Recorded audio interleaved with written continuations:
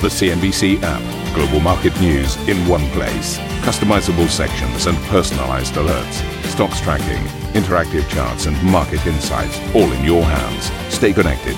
Stay informed. Download the CNBC app today.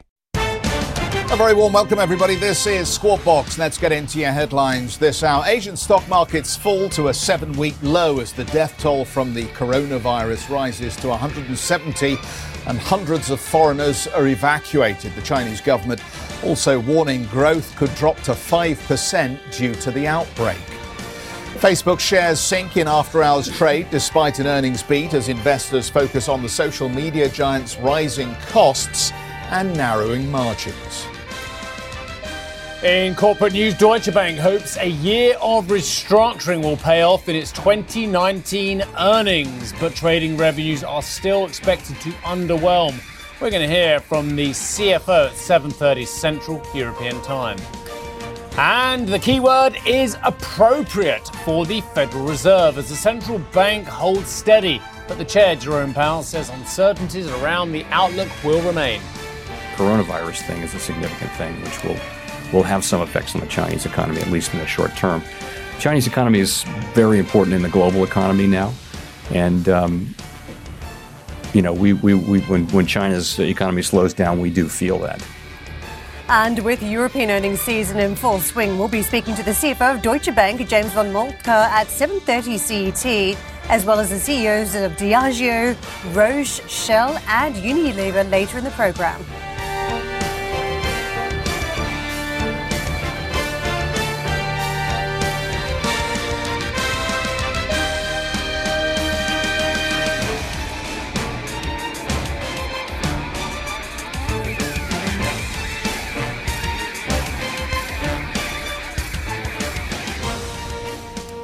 So, very good morning, everybody. Let's kick off the program this morning by just taking a look at these Deutsche Bank numbers. And I'll just give you a few headlines here, and then we'll get straight out to Annette for some analysis. So, in terms of the headline figures we're getting out of the bank this morning, 2019 net loss delivered 5.3 billion euros for the full year. In terms of the fourth quarter, pre-tax loss in at 1.3 billion euros.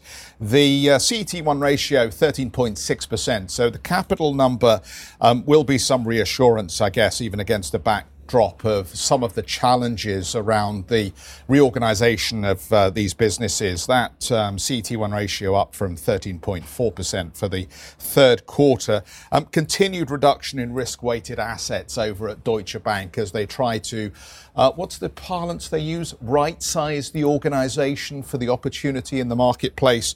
And in terms of the total revenue. Now, interesting, you'll know that I was out in Madrid yesterday talking with Santander, and they talked about record revenues and an increase of 2%. Here we've got revenues down 2% for Deutsche Bank. So an indication that the pie is shrinking a little, even as it's hard going. The bank itself characterizing these as stable and gaining momentum as they continue to progress on their strategic transformation. Let's get straight to Annette for some interpretation as to what this means now for the journey that Deutsche Bank is still on in terms of turning itself into a world-beating bank. Annette, good morning. Well, good morning to you, Jeff. Well, obviously, the headline is not as positive as your Spanish experience. But if you look at the number, it is showing us that Deutsche Bank is stabilizing and also they are delivering on their cost target. So what they're essentially saying that they have already done 70% of the restructuring costs. And that is obviously mirrored in that 5.3 billion euro loss for the full year of last year. That was a tad higher than previously expected, but still that factors in that they are doing better when it comes to the reduction of the capital release unit. If you look at the different core bank units, I think we should talk about investment banking, because clearly the investment bank now is a play on fixed income, on FIC trading, as they say. with Deutsche Bank. And here, revenues are actually up by 31% year on year for the last quarter, which is higher than analysts had expected. Deutsche Bank had some weaknesses there for many, many quarters, and years ago was a very big house in that specific area of business. So one can argue they are kind of coming back, and I think the message is that they're benefiting from a better market, but also that some clients are coming back. And as you were pointing out, the other specific point, which was surprising on the upside, is the capital ratio, which now stands at 13.6% year end, despite the restructuring costs, despite all the costs they are having. And the general message from Deutsche Bank is, look, we can do the restructuring without a capital hike. That was a major concern, remember, back in July last year, when they announced their new strategy. Nobody believed that they can do it without more capital because it's so cost intensive. But apparently they can do, and the environment the bank or banking in general is in currently is not the worst. We're seeing some uptick momentum also in client activity. That's what the bank is saying as well. Obviously, the negative interest rate environment is not helping, and that is eating profits away in the private banking unit. And also the corporate bank is kind of not overwhelmingly positive. Here we also see a slight decline in revenues, and they are saying this is because the last year quarter was so good. Well, we can take that as their justification for a little lower revenue in the corporate bank. I've spoken to James von Moltke already, and we'll bring you that embargoed interview at 7:30 local time, 6:30 your time, and he'll explain us how also the bank started to the new year. With that, back to you. Thank you very much for that, Annette. Let's push on to numbers from Roche, and I'll take you first up to the sales print at 61.47 Swissy for 2019. This is just a tad shy of the 62.48 billion handle that some investors were calling for. When it comes to net profit, 14.1 billion Swissy, and investors just getting a look at some of the numbers across the board that have been described by Roche itself as an excellent operating result.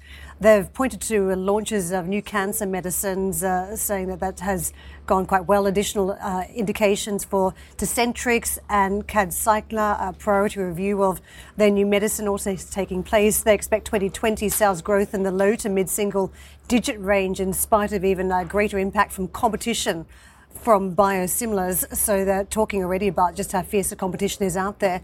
But in terms of that sales print, it was up 9% for the year. Core EPS grew 13% ahead of sales. And then operating profit, the core operating profit up 11%, reflecting a strong underlying business.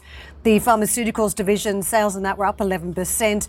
Key drivers, and this is as you break down the different areas of the business. Multiple sclerosis medicine was one of them. New haemophilia medicine also mentioned alongside those cancer treatments. So let's get to Juliana to break it down a little bit more for us. Juliana, I'm sure you've also been looking at different jurisdictions as it's been a little bit lumpier across from the United States to Europe.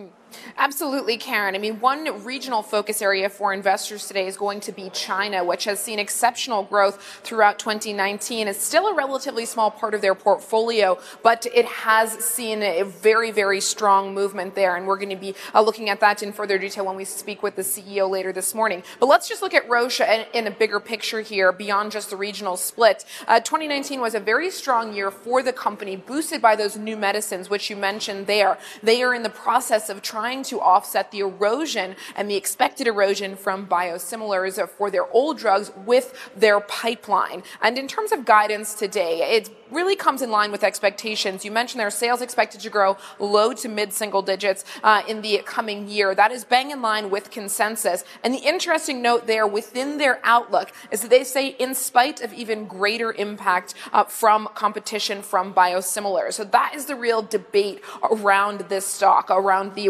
reconciliation of competition from generics, in particular in the U.S., against their pipeline of newer drugs. Now, I mentioned China is going to be a focal point for investors today, and what exactly has been behind the success they've had in China, and is it sustainable, the growth they've seen in that part of the world, in particular, given the concerns around the coronavirus, certainly complicating the picture there.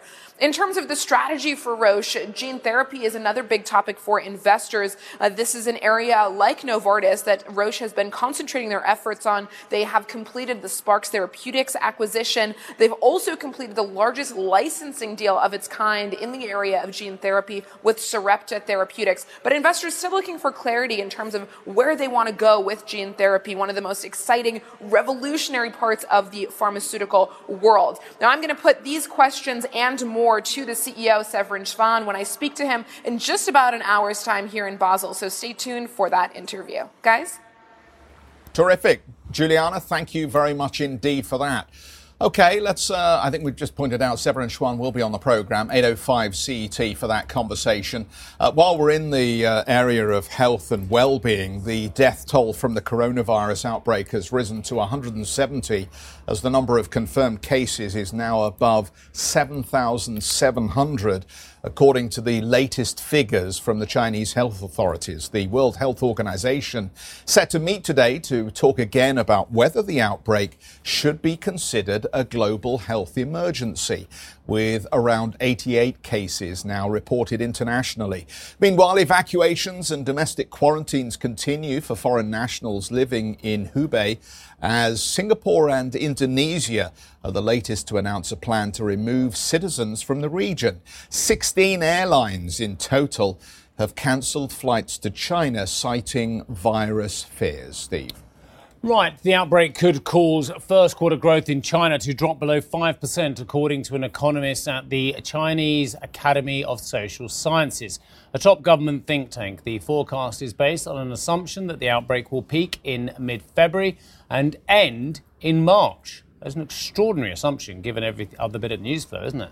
The Chinese economy apparently grew at 6% in the fourth quarter. Actually 6% for the year in the fourth quarter. That's an annualized figure, of course, marking a 30-year low. Now, speaking to CNBC, White House Trade Chief Peter Navarro dismissed the idea of rolling back tariffs to China as a form of stimulus to help them cope with the economic downturn. That's a spin that's coming right out of Wall Street, and it really, I think it does a disservice to this whole crisis to bring that into the discussion. Let's remember why the tariffs are in place. The tariffs are in place because China engages in massive unfair subsidies. They use their state-owned enterprises to put American companies and workers out of business. And the tariffs also ensure that we come back for phase two. Again, very interesting comments from Mr. Navarro, as ever, who is seen, let's face it, as quite a hawk in the administration as well. But the Asian indices still remain under a lot of pressure, despite, I'd say, the hopes from that Chinese official that there could be an end to the expansion of the coronavirus, in March. Now, look at the numbers for the Asian indices, and once again, a vast amount of pressure. I'll draw your attention to the Taiwanese market, down 6%, give or take the change, 1.7% lower for the Nikkei. Hang Seng down 2.2%, and the Kospi over in Seoul down 1.9%. Let's take a look at the US markets. Faded into the close is pretty much the line from this one as well. Out of the gates pretty well, and then fading later on. I mean, there's no extra stimulus on the horizon, or so it seems, coming from Jerome Powell. You'll all be students of what he did and didn't say at the press conference. Safe to say rates were on hold and would remain appropriate, i.e. where they are now, with wage growth picking up. We're also seeing, of course, the strong labour market. Let's take a look at the moves of some of the earnings companies after hours. Facebook, Tesla and Microsoft. We can go into some detail on these, but safe to say Facebook losing 7%. Tesla, again, on an absolute tear at the moment. Of course, a stock hotly debated with the shorts out there as well, unconvinced by Mr. Musk and his strategy to turn the company into sustained profits But that said, the numbers again proving that the shares are on a tear, up 11.6%, and Microsoft up 4.1%. I'll draw your attention to cloud. Let's take a look at the so-called safe havens as well. The Treasury yield we've been drawing your attention to has been diminishing as the underlying bond has rallied, as people have sought some form of safety. 1.577%. Again, very interesting when you think about it, because there was nothing from Jerome Powell to suggest that we were going to see further rate cuts, unlike, of course, what the administration would like to see, especially, dare I say it, in an election year.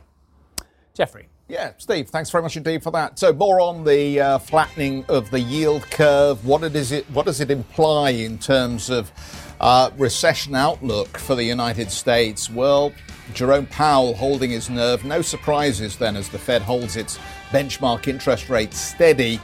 But how does he view the global economic effects of the coronavirus? We'll tell you more about that. And just a reminder, we're podcasting this morning. If you can't get enough of Squawk Box, be sure to tune in for our podcast. Head to cnbc.com, Apple Podcasts, Spotify, or wherever you get your podcast. Have a listen and download today's episode. And as I say, that fade into the close from the US markets, plus the horrible performance if you're long for some of these Asian indices, means that the European futures, well, as you can see, called lower at the start of trading. On my telly, at least, the FTSE 74.41, down 49 points.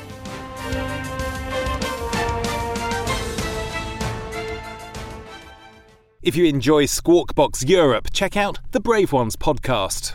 The series explores the rise of some of the world's most successful entrepreneurs. Through exclusive interviews with family, friends and colleagues, the Brave Ones podcast features stories of determination, resilience and ingenuity. Available on Apple Podcast, Spotify and Google Play.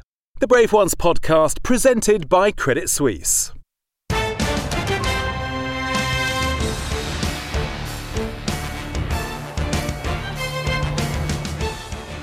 Morning all, welcome back. The Fed has kept rates unchanged for a second meeting in a row after 3 consecutive reductions in 2019. However, the central bank did appear more committed to achieving its 2% inflation target.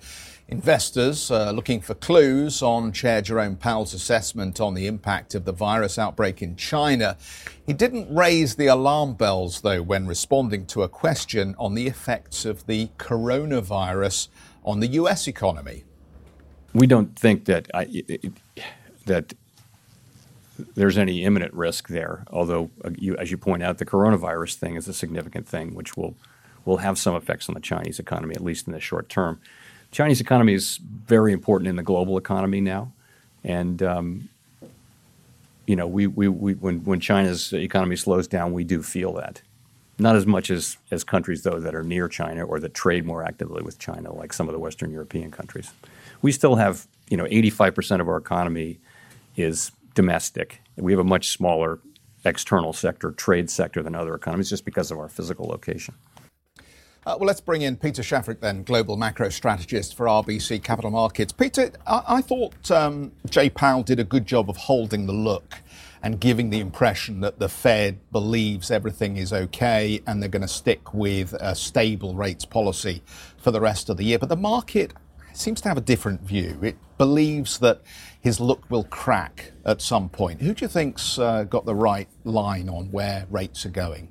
Well, look, the market has been betting on interest rate decreases for quite some time now. In fact, it never really believed that the Fed is going to stop at any point anyway. Our forecast is that the Fed is indeed going to be on hold. And when you sort of look through the various parts of the statement, I find it very difficult in both the statement and what he said afterwards to really detect any sign of moving anytime soon from the Fed. What about the movement that we've seen in the 10-year and the flattening of the curve since the start of the year?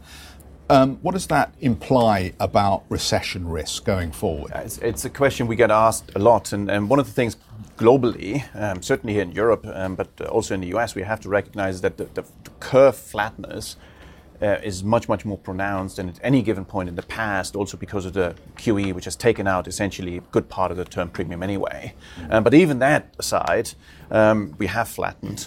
But when you look at sort of the previous episodes, not over the last 50 years, but over the last 2 or 3 years, we had a lot of false signals. And, we don't see a recession coming. And the best indicators we see have to do with the labor market. And the labor market is not budging. Yeah, I need to apologise to our viewers, actually, because we've done something different this year. Normally, Jeff, Karen and myself come back from Davos and we spend the next month bragging about who we spoke to and what they told us in Davos. And we haven't done that yet this year. So I need to apologise. They may be slightly confused at our lack of bravado. But the point being is they were optimistic to a woman. They were optimistic to a man. Across the board as well. And as my dear friend Jeffrey points out, they got it 100% wrong a year ago. So are they going to be 100% wrong this year? I mean, for everyone in the market, if you have a very strong consensus, that should be a red flag to you immediately. This is exactly my biggest worry. It's not scientific, but it feels right.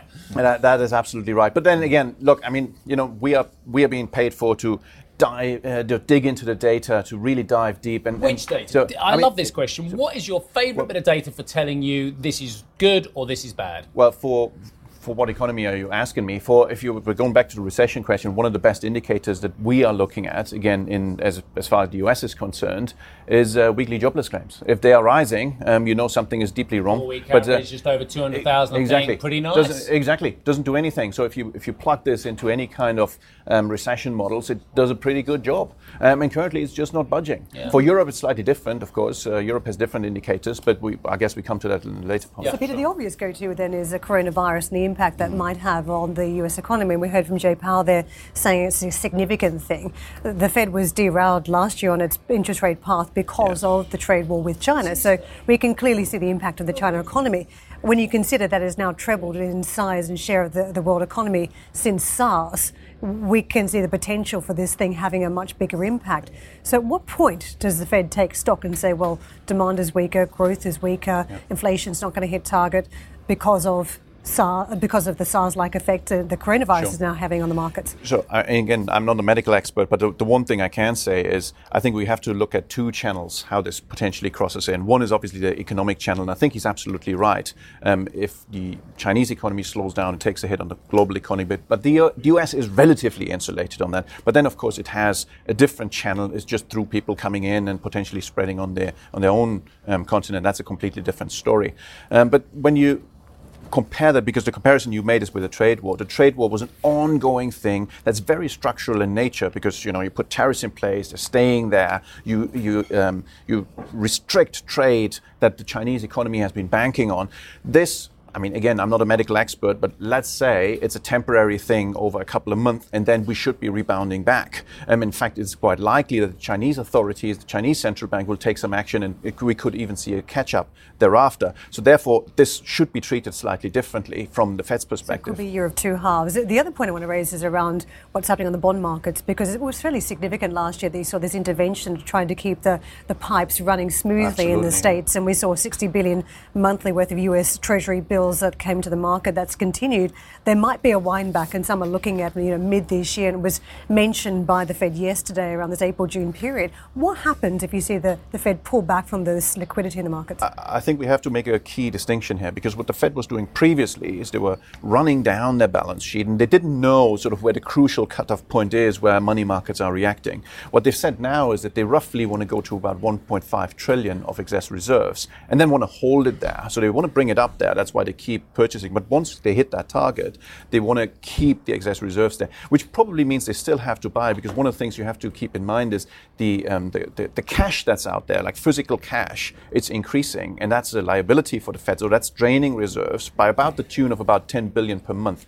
So just to keep it there, they have to keep going with these operations. Thank you for listening to Squawk Box Europe Express. For more market-moving news, you can head to CNBC.com. Or join us again on the show with Jeff Cutmore, Steve Sedgwick and Karen Cho, weekdays on CNBC.